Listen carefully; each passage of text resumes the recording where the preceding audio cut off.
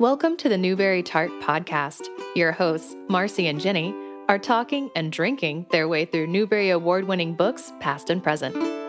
Hi, and welcome back to the Newbery Tart Podcast. I'm Marcy. And I'm Jenny. And today we start season 6 of our podcast, which will cover the combined 1991 and 1992 winners. Today we're going to be discussing the 1991 Newbery Honor Book, The True Confessions of Charlotte Doyle by Avi. Continuing with our season 5 tradition, unfortunately, we are not recording together, so we are not drinking together. I'm drinking plain old water that's not even cold. It's like I would say seawater temperature. It's not salty, but I would say seawater temperature. It would be like the water they drink on the ship. Yeah, briny, and probably someone peed in it. Ew. Okay, well, I'm also drinking something appropriate. I'm just having some rum. And actually, I think when we do get the chance to have a drink together with this episode, we should either have a cocktail that I found called the Queen Charlotte. Ooh. Yeah, sounds old-timey, right? Or a brand of rum that I like called Sailor Jerry. Sailor Jerry. It's called Sailor Jerry. It's actually pretty good. And then on the label, it is like a tattoo of a hula girl, which is not exactly perfect because I know that the tattoo mentioned in the book was a mermaid, right? Mm-hmm. Yeah. Was a mermaid, but it's close. I just can't. I'm sorry. I don't think that any captain named Jerry is striking fear in anyone's heart. Well, okay, it's not Captain. Oh, we could do Captain Morgan, but this is Sailor Jerry. So I think he's just one of like the deckhands, you know. So the goofy like dipshit deckhand. Yes. Sailor Jerry. But that's a good point because there is Captain Morgan, which is another rum. Yeah, and he's got like intimidating facial hair and stuff. Or maybe I'm like switching him in my mind with Captain Hook. I feel like Captain Hook and Captain Morgan are very similar, except that Captain Morgan is not scary. Like he's got the like pose, but I think he's just sort of steadying himself because he's a little tipsy. Oh, I thought he does look very authoritative. Like I would do things he asked me to do. I may not always like them, but I would do it. That sounds inappropriate. I didn't mean it that way, but it does sound inappropriate. Yes. So I have a portion of a book review from School Library Journal. It was published in September 1990, and The True Confessions of Charlotte Doyle. It was written by Trev Jones. A breathtaking seafaring adventure set in 1832, Charlotte Doyle, 13, returning from school in England to join her family in Rhode Island, is deposited on a seedy ship with a ruthless mad captain and a mutinous crew. Refusing to heed warnings about Captain Jaggery's brutality, Charlotte seeks his guidance and approval only to become his victim, a pariah to the entire crew and a convicted felon. It's a little hard to just launch in the way that we usually do. We're usually wondering, did you like this book? Did you find it readable? But I think that this book is so ubiquitous in our age group as school reading that like there's just no point in asking like, have you read it before? Do you like it? Because it's universal sort of at this point. We also really gushed and fangirled on Avi about this book. So if you listen to the Avi interview, there's no mystery that we both are big fans of this book. Yeah. And have been reading it for literally decades. I don't remember the first time I read it, but I reread it for the Avi interview, and then I reread it for this. And every time I really, really love it more and more. And I know that Avi in his interview was like, I don't know what happened to Charlotte, and that's her story. And I mean, very, very writerly, very professional, very, but dude, I would kill for some more Charlotte adventures on the high seas. Like, oh yeah, that. I mean, just think about what kind of a movie that would make too. Oh goodness gracious! Why has no one done it? I mean, but then you get into like I don't know if anyone's made movies of Avi's books. Well, have they? Actually, I read fairly recently about they were making a movie attempt at this, and Danny DeVito was going to direct it, and they had cast Morgan Freeman as Zachariah. And who did they cast? Somebody amazing as Jaggery too, but the people that they were casting as Charlotte, like it took so long that they aged out of it, and they had several different people. Who is the girl that played Jo in the most recent Little Women? So you're thinking of Saoirse Ronan? Yes. So she was the most recent one cast, and apparently they were like a couple weeks out from starting shooting, and then there was something that delayed the shooting, and that was like, I don't know, 8 years ago, and there's just no update. Yeah. But they had cast all these amazing people, and everybody was on board. They were literally ready to start shooting, and something happened to prevent it, and it has just never happened. I mean, why not make Millie Bobby Brown Charlotte Doyle? Come on. My God. Why not? She's Enola Holmes. She could do this. Can you imagine the HBO series? Yeah, I mean, like, she would rock the shit out of this. I mean, but I mean, there's other young actresses, I'm sure, who could do it too.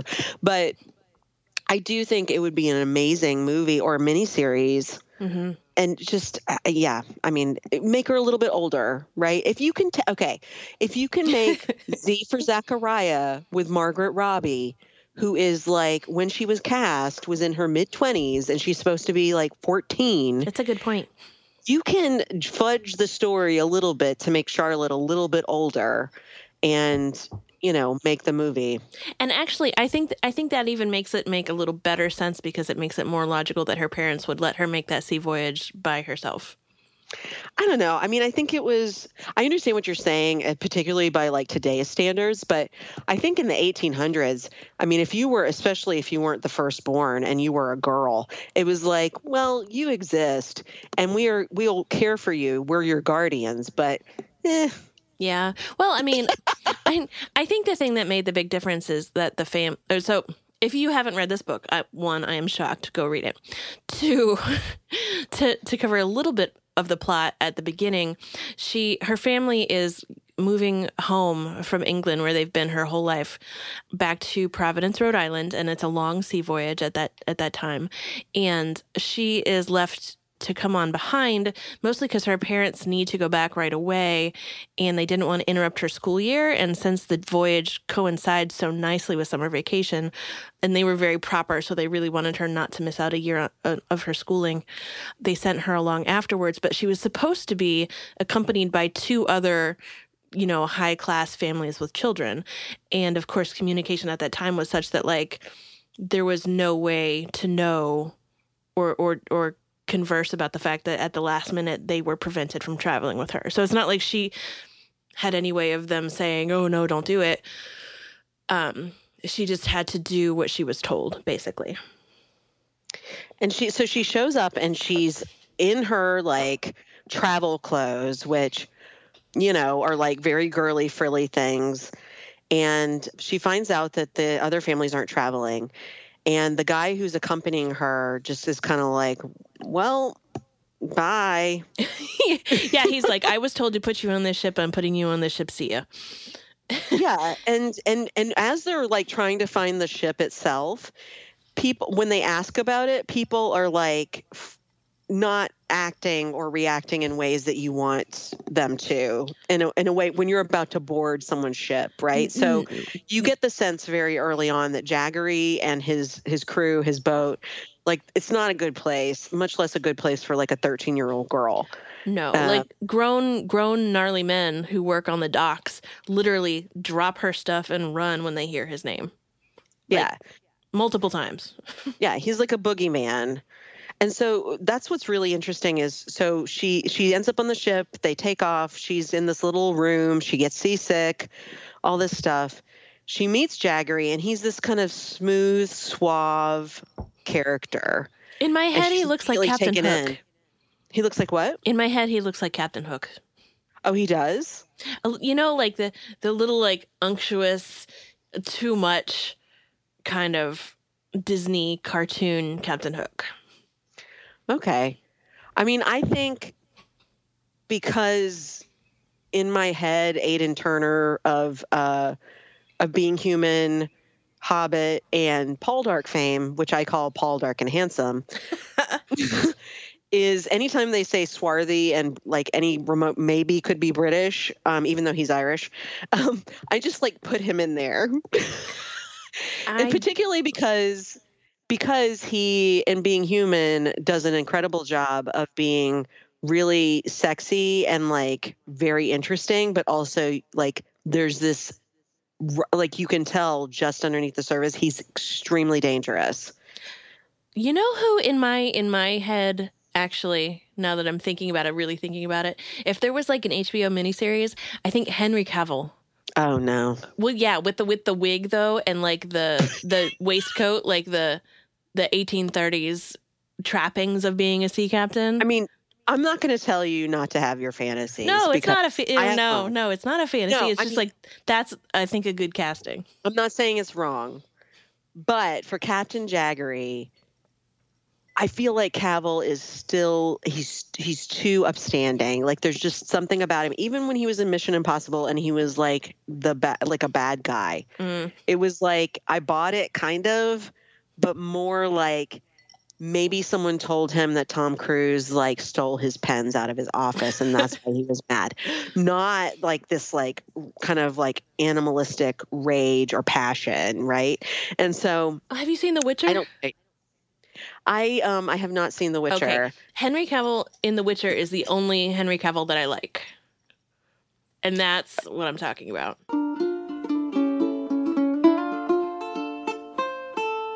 You know what I really enjoy, as a side note, about this book is that there's a lot of historical fiction out there, and a lot of it's very well researched, but I find that a lot of times people are a little too dry or obvious about the historical parts, or they disregard them completely and they just make up whatever they want that suits their idea of that time period. And I know that we gush about Avi, but his research skills are spectacular, and his way of working the details in makes you feel like you're there. Like, that's one of the things that makes this book so readable, because, to use an example, when she is getting on the ship, they show her to her room, and her room is a 6 by 4 foot by, I think, 4 foot hole, basically. But it's totally accurate for the time, and it really makes you put yourself in her shoes as far as like this scary, dark, uncertain, uncomfortable position. It's not just how she feels about the situation, but like everything about it. There's roaches in her room, and like it's not tall enough to stand up properly in, and all these little things that are true about sea ships at that time and traveling in that way do so much to make the environment that Charlotte finds herself in. Yeah, I really agree with you on that. And I think that that's something that I've always loved about Avi's books. And I may have even said this in the interview. I always feel like he trusts the reader. He trusts the reader to either look up what he's talking about or to just follow him and get the nuance of what he's talking about and maybe look it up later. Yeah. He can set the tone. He can set, he creates characters. There's just so much in them. And it's, I mean, this is probably obnoxious, but it's magic. There's just some people, the way they write, it's magic. And even though I feel like I've read his books for years now, and I still don't know how he pulls some of this off. No. Like, there are some people, I think we've talked about this before, there are some people whose books I love, and I think their writing is magic too, but, like, they have a specific voice that's constant in all their books. Like, I definitely have talked about this before, but, like, that's why you like it. You want more of that voice. Avi's books are different every time, and every single one, you're like, how did he do that? But in a completely different way. Mm-hmm. It blows my mind. You're right. Well, and that's, our last season, we ended with Crispin. Mm-hmm. This season, we're starting with Charlotte. And then in like a couple episodes, we're going to do Nothing But the Truth. And those are all Avi's Newbery, the winner, and then the 2 honors. Mm-hmm. And they're all such drastically different books. It's unbelievable the amount of voices and the amount of time periods that he spans in his work. Well, and the completely different tones the books take. Yeah. Yeah, because I think in other people's hands, like, I think it's very likely that I would be reading Crispin and be like, oh, this is just Charlotte, but like in the Middle Ages. Yeah, no. But sometimes he's a little too good at it. And Nothing But the Truth, I actually don't like that book it's so well written, but I don't like it because he does too good a job, and I really dislike the main character. Like, he's made that character so real that I'm like, you're kind of a dummy. And I don't like him as a person, and so that's why that's not my favorite book. A little more about the plot. So Captain Jaggery is schmoozing Charlotte. Mm-hmm. Charlotte becomes aware pretty early on that there's unrest among the crew. Kind of on her first day. Yeah, no, even on her first day, basically her first moment on the ship, somebody drags her aside and is like, hey, you might need this knife. Yeah, well, it's given to her by Zachariah, who becomes a major character in the book. He is a black man. He's the only black man on the ship. Mm-hmm. He is very direct with Charlotte about the fact that he is the only black man and she is the only girl, and about how they should have an alliance. Yeah, basically. And it's interesting because one of the things that I think makes this book really good as a teaching book, especially, around the middle school age, is that they do not shrink away from discussing gender roles and racial tension and things like that.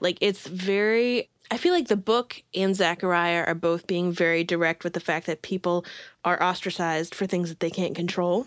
Mm-hmm. And it's nice because the whole framework of this is Charlotte telling her own story. So she can be an unreliable narrator if you choose to look at her that way. Because I feel like Avi, as Charlotte, is using Zachariah's voice to be very direct in the same way that the character Zachariah is direct about things like race and gender. I agree with you. I would also add that I think that's one of the things that works really great in this book is that these issues are brought up, but they're brought up they're brought up in a way of discussing humanity, mm-hmm. not identity. Yes. So Zachariah is talking about, this is something that I can't hide. This is who I am. This is who you are. I see you immediately that you're the only woman or girl on the ship. And there's something really interesting about that being in a middle grade book and not being kind of spoon-fed and broken down like you should say this or react this way to, gender roles and kind of ideas about race. This is what was happening during that time. And this is the real people that were portraying real people as they lived.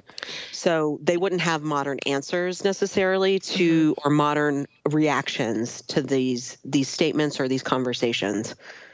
No. And the way that they show growth with respect to these issues is also great because it's not preachy at all, right? Like, one of the kind of symbols of Charlotte's girlhood is her hair that she's very proud of, right? And she keeps mentioning how she has to take great care with it and she has to do all this stuff and it's kind of a hindrance, but she's really proud of it.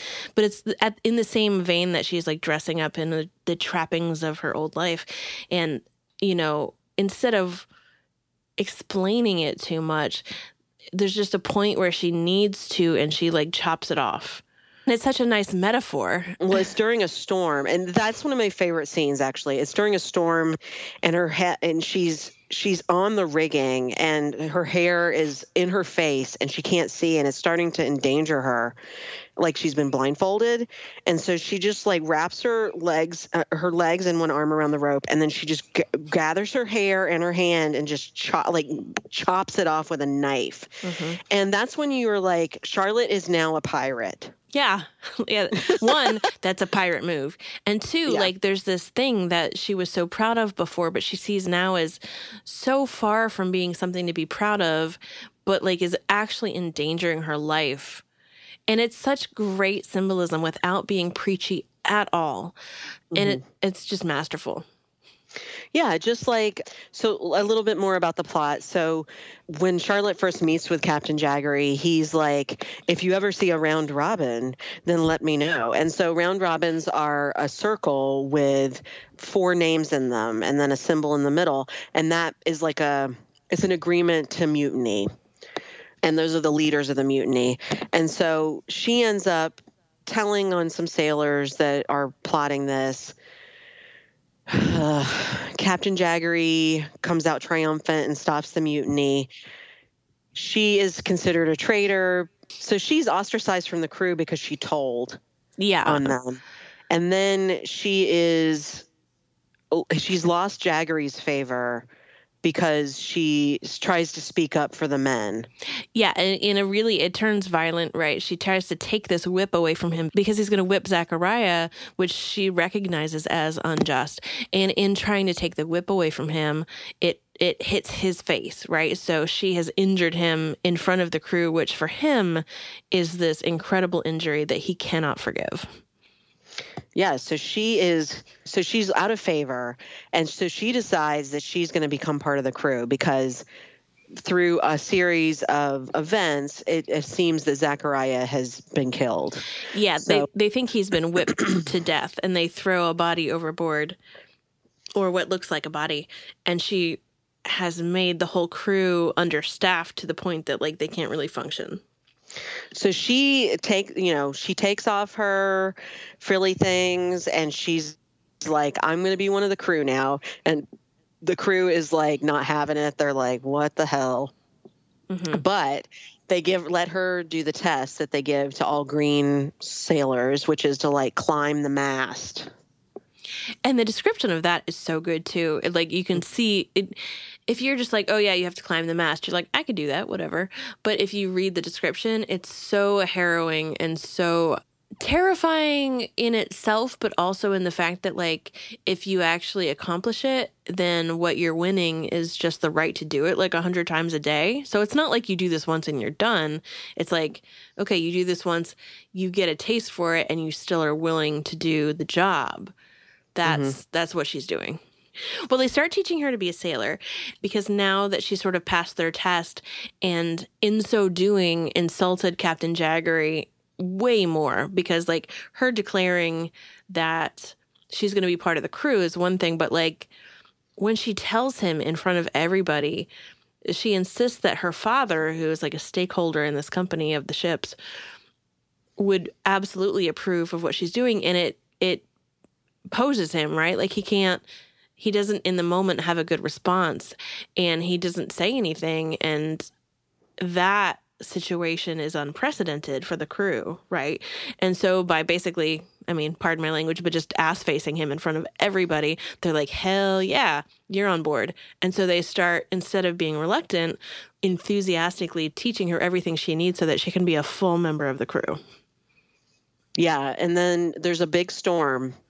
Huge storm, hurricane. Huge storm. And that's where she ends up cutting her hair off in that it's a very cinematic moment. It is. So Captain Jaggery makes this very controversial choice, and he's arguing with the first mate about it because they're behind on their voyage, and he's known for like very fast and profitable trips, and his reputation depends on that. So he's choosing to sail into a hurricane, hoping that it's going to sort of gunshot sling them home, but it's super dangerous. And the first mate is arguing with him, which he finds infuriating and insubordinate. And he also is aware that if things go wrong, either they sink, in which case, whatever.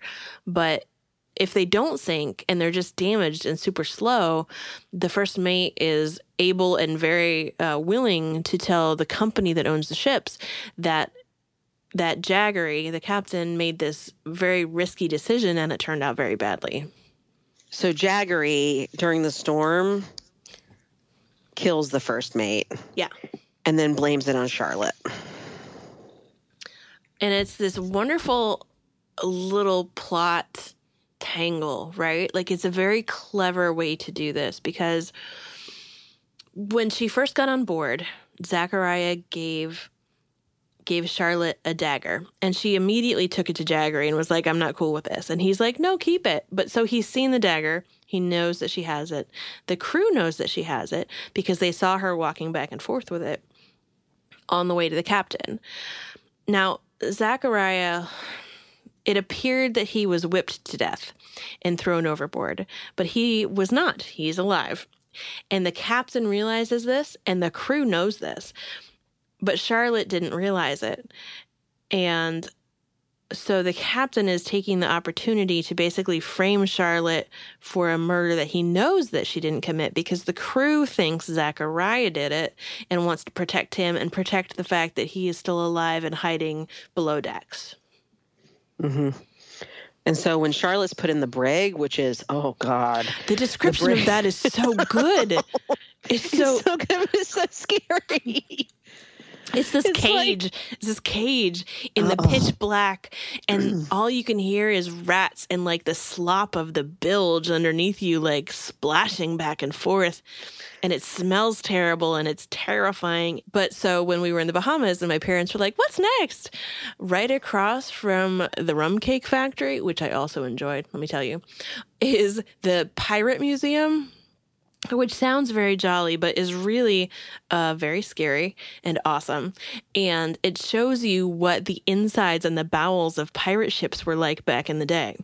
And so if you've seen the models of these ships, and you can get past the sort of Disney version of pirates in your head, you realize that these ships were dank and dark and moldy, and the bottoms, insides of them were so like small compared to what you really think they were.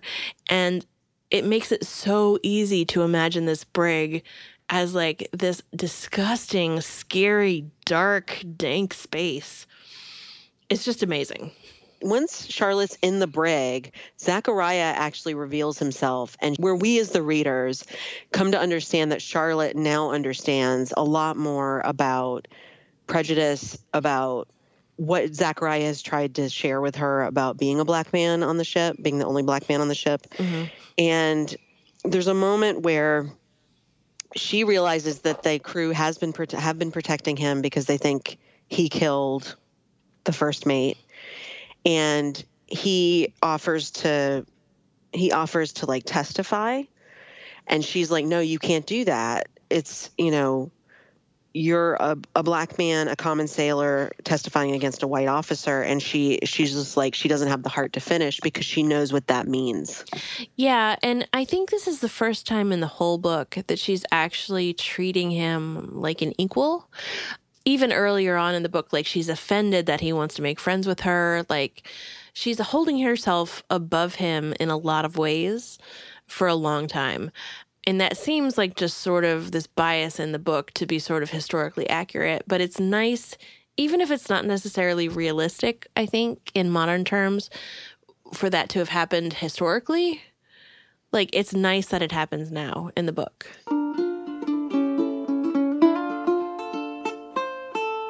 I mean, I think you're right, and that's where I go back and forth. But I do think that there's something really interesting about the fact that Zachariah himself brings up that he's black. Well, he's so aware of it, right? Well, the awareness, but also it gives Charlotte permission to put it in her narrative. Yeah.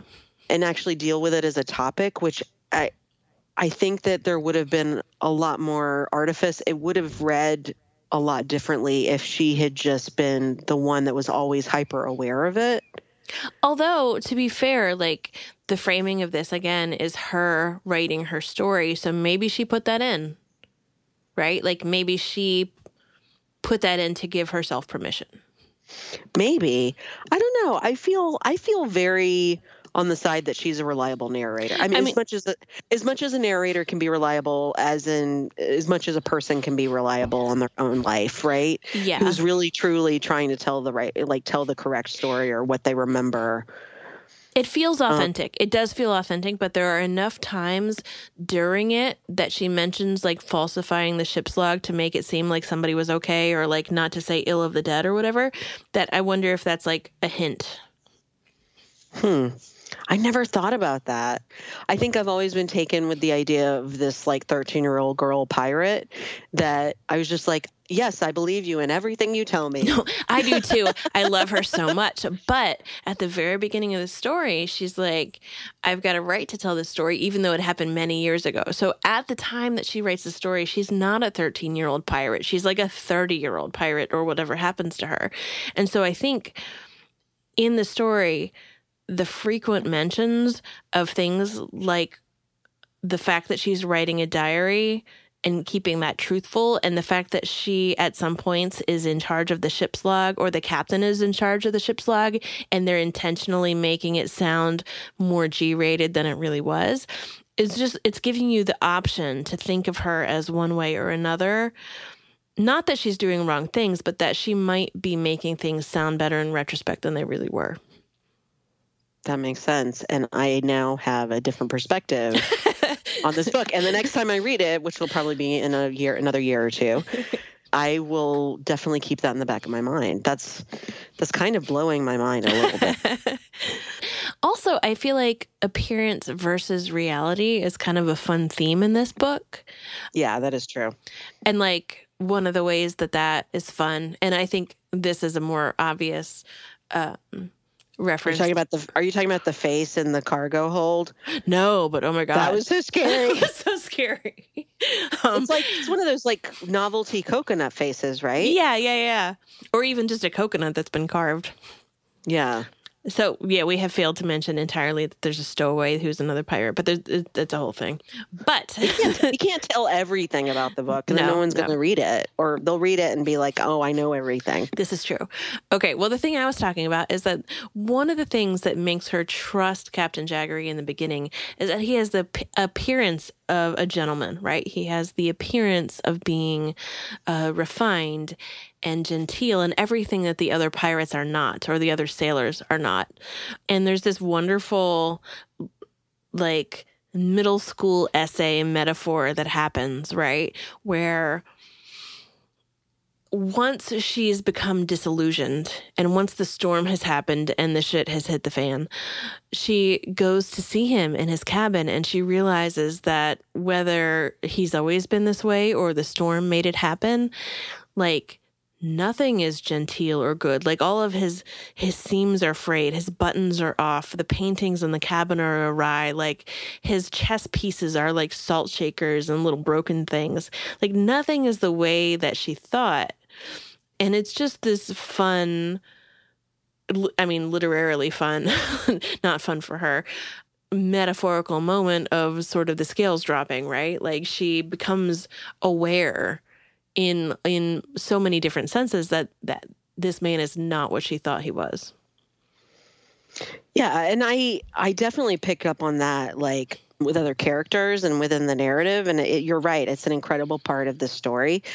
I just never applied it to Charlotte herself. I guess so. What I'm saying is, like, so there's the stuff you notice when you're younger, right? It's stuff you notice when you're 13. You're like, oh yeah, it was really all tattered and worn, and she didn't know, but now she knows. But like, the older we get, the more you're like, oh, she's telling this story when she's our age. Like, what would you change? What would you do to make yourself sound better, or feel better, or justify your actions in retrospect? Yeah, I mean, it could be all of those things. It could, or it could be none. This could be a straight story of exactly what happened, but there's no way to know, and that makes it fun for me. So this becomes the record. Yeah. So it is the truth. It just may not be the truth. Yeah. Well, and that's another thing I was thinking about. It's the one thing that even approaches a plot hole in this story, which is when she returns home after all this has happened, she's got this journal that she was keeping the whole time that her father asked her to keep. And he was like, oh, I'll be checking your, spelling and punctuation when you get home. And she keeps writing in it, but she sort of forgets the fact that her father, her very proper father, is going to be reading this. And so when she gets home and has survived all of this, he reads it, and she's prepared to discuss it with him, but he throws it in the fire and burns it and says, we are never speaking of this again. I can't believe your school taught you to write such lies, right? So there's that record of the journey, but there's also the ship's log, right? In which there have been amendments, right? Like, the captain said that people fell overboard when really they were killed, and he was prepared to do that about Charlotte herself, and she did that about him. But there's also facts that are in there about things that happened in her narrative, in her journal, that she didn't purge, right? Like, there's the fact that the captain died. There's the fact that she became a captain herself at the end. Like, these are things that her father would sort of have to accept as fact because they're in the ship's log. But it doesn't agree with her journal. But also, neither of those things agree with the version of truth that her father's willing to accept, right? Like, he is part of the company that owns these ships. And so the captain's log is part of the official record of the journey that he's forced to accept, but that has things in it, even though it's been sort of cleaned up and tidied, but even that has things in it that he would refuse to accept. So there's all these different records and different versions of the truth. I don't know. I just find it fascinating. No, and I think I think in the past, and even with this reading, the strength of the book, it's always been with Charlotte's voice. And so it's interesting because you're right. I mean, I can totally see the amending and the kind of telling different stories and different truths and different ways of kind of massaging words and stuff like that. And so I think because I read it so early, I did have it in my brain of like Charlotte's the truth teller. But I think there's a lot to be gained by questioning that. And I think you're right. And I'm excited to read it again another time. But I still love Charlotte. I still think she's telling the truth. Yeah. It's her truth. And she may not even know that she is amending it because if she's writing it from when she's an adult, you write what you remember. Right. And it may not be that you're on purpose making yourself look a certain way or making things look a certain way. It's just the way you remember it. Exactly.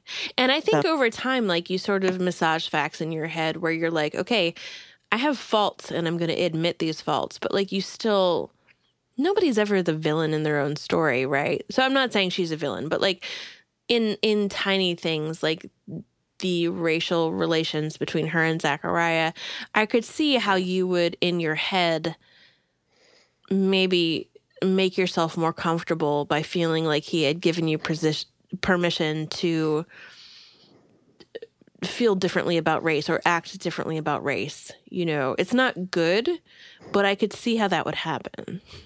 Mm-hmm. Yeah. But I think that by the end, and I think this is a really important part, and strangely, I feel like, you know, this year's winner, Maniac McGee, has a similar theme, which is like an independent kid, an independent child. But I don't feel sad. I feel heartened by Charlotte's independence. I feel really heartened by her independence because I feel like she has decided her course for her life. She has left her family and she's coming home to the Seahawk, and she's going home to the sea with Zachariah as kind of I would say surrogate father. Yeah. Or mentor. Yeah. Mm-hmm. No, it was nice because like the whole thing is her trying to like survive the journey basically, but she's so confined when she gets home. And like, that's, again, Avi does this amazing job of making you feel like for everything from the clothes to the rooms to the behavior of her parents is just like restricting her in every way. And it's nice to have it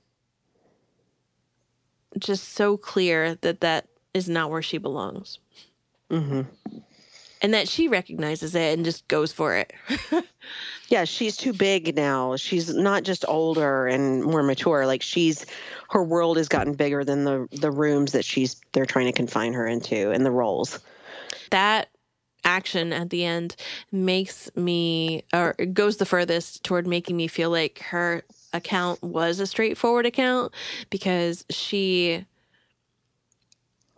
just goes for like the truth of what she feels, right? It's very simple and straightforward, and she's just like, nope, I'm done. I can't, this is not where I belong. I know where I belong. I'm going. There's a really good appendix in the book, at least in the edition that I have, and I'm assuming that it's in all the editions. Hopefully it is. It should be. It's in mine. And it's got diagrams of the ship. So the whole external, like kind of long shot of the ship with the the names of the sails and the names of the parts of the ship. And then you have the deck and the bowsprit and the mainmast, and they're all labeled. And then you get into ship's time. So it explains how sailors divide up their time at the sea and what the bells mean. So these are all things that are mentioned throughout the book. And, I'm just always a big fan of including more information. I have one read-alike for The True Adventures of Charlotte Doyle. It's called The Lady's Guide to Petticoats and Piracy by Mackenzie Lee, and it's the second book in the Montague siblings series by this author. So the first one focused on Monty, the older brother, who it was called The Gentleman's Guide to Vice and Virtue. And it's about him falling in love with his best friend, and they're on this big adventure, and his sister Felicity joins them, and they traditionally didn't get along, but they become kind of friends during the voyage. And so this book is specifically focused on Felicity, and she ends up, through many twists, ends up on a huge romping adventure with her childhood best friend who she'd been estranged from, and a pirate, a pirate who is a woman. So there's a lot of similarities. There's a lot of talk about gender roles, and there's also discussion of race and race relations and attitudes. And it's just an awful lot of fun. Also, the main character, she's asexual, or ace.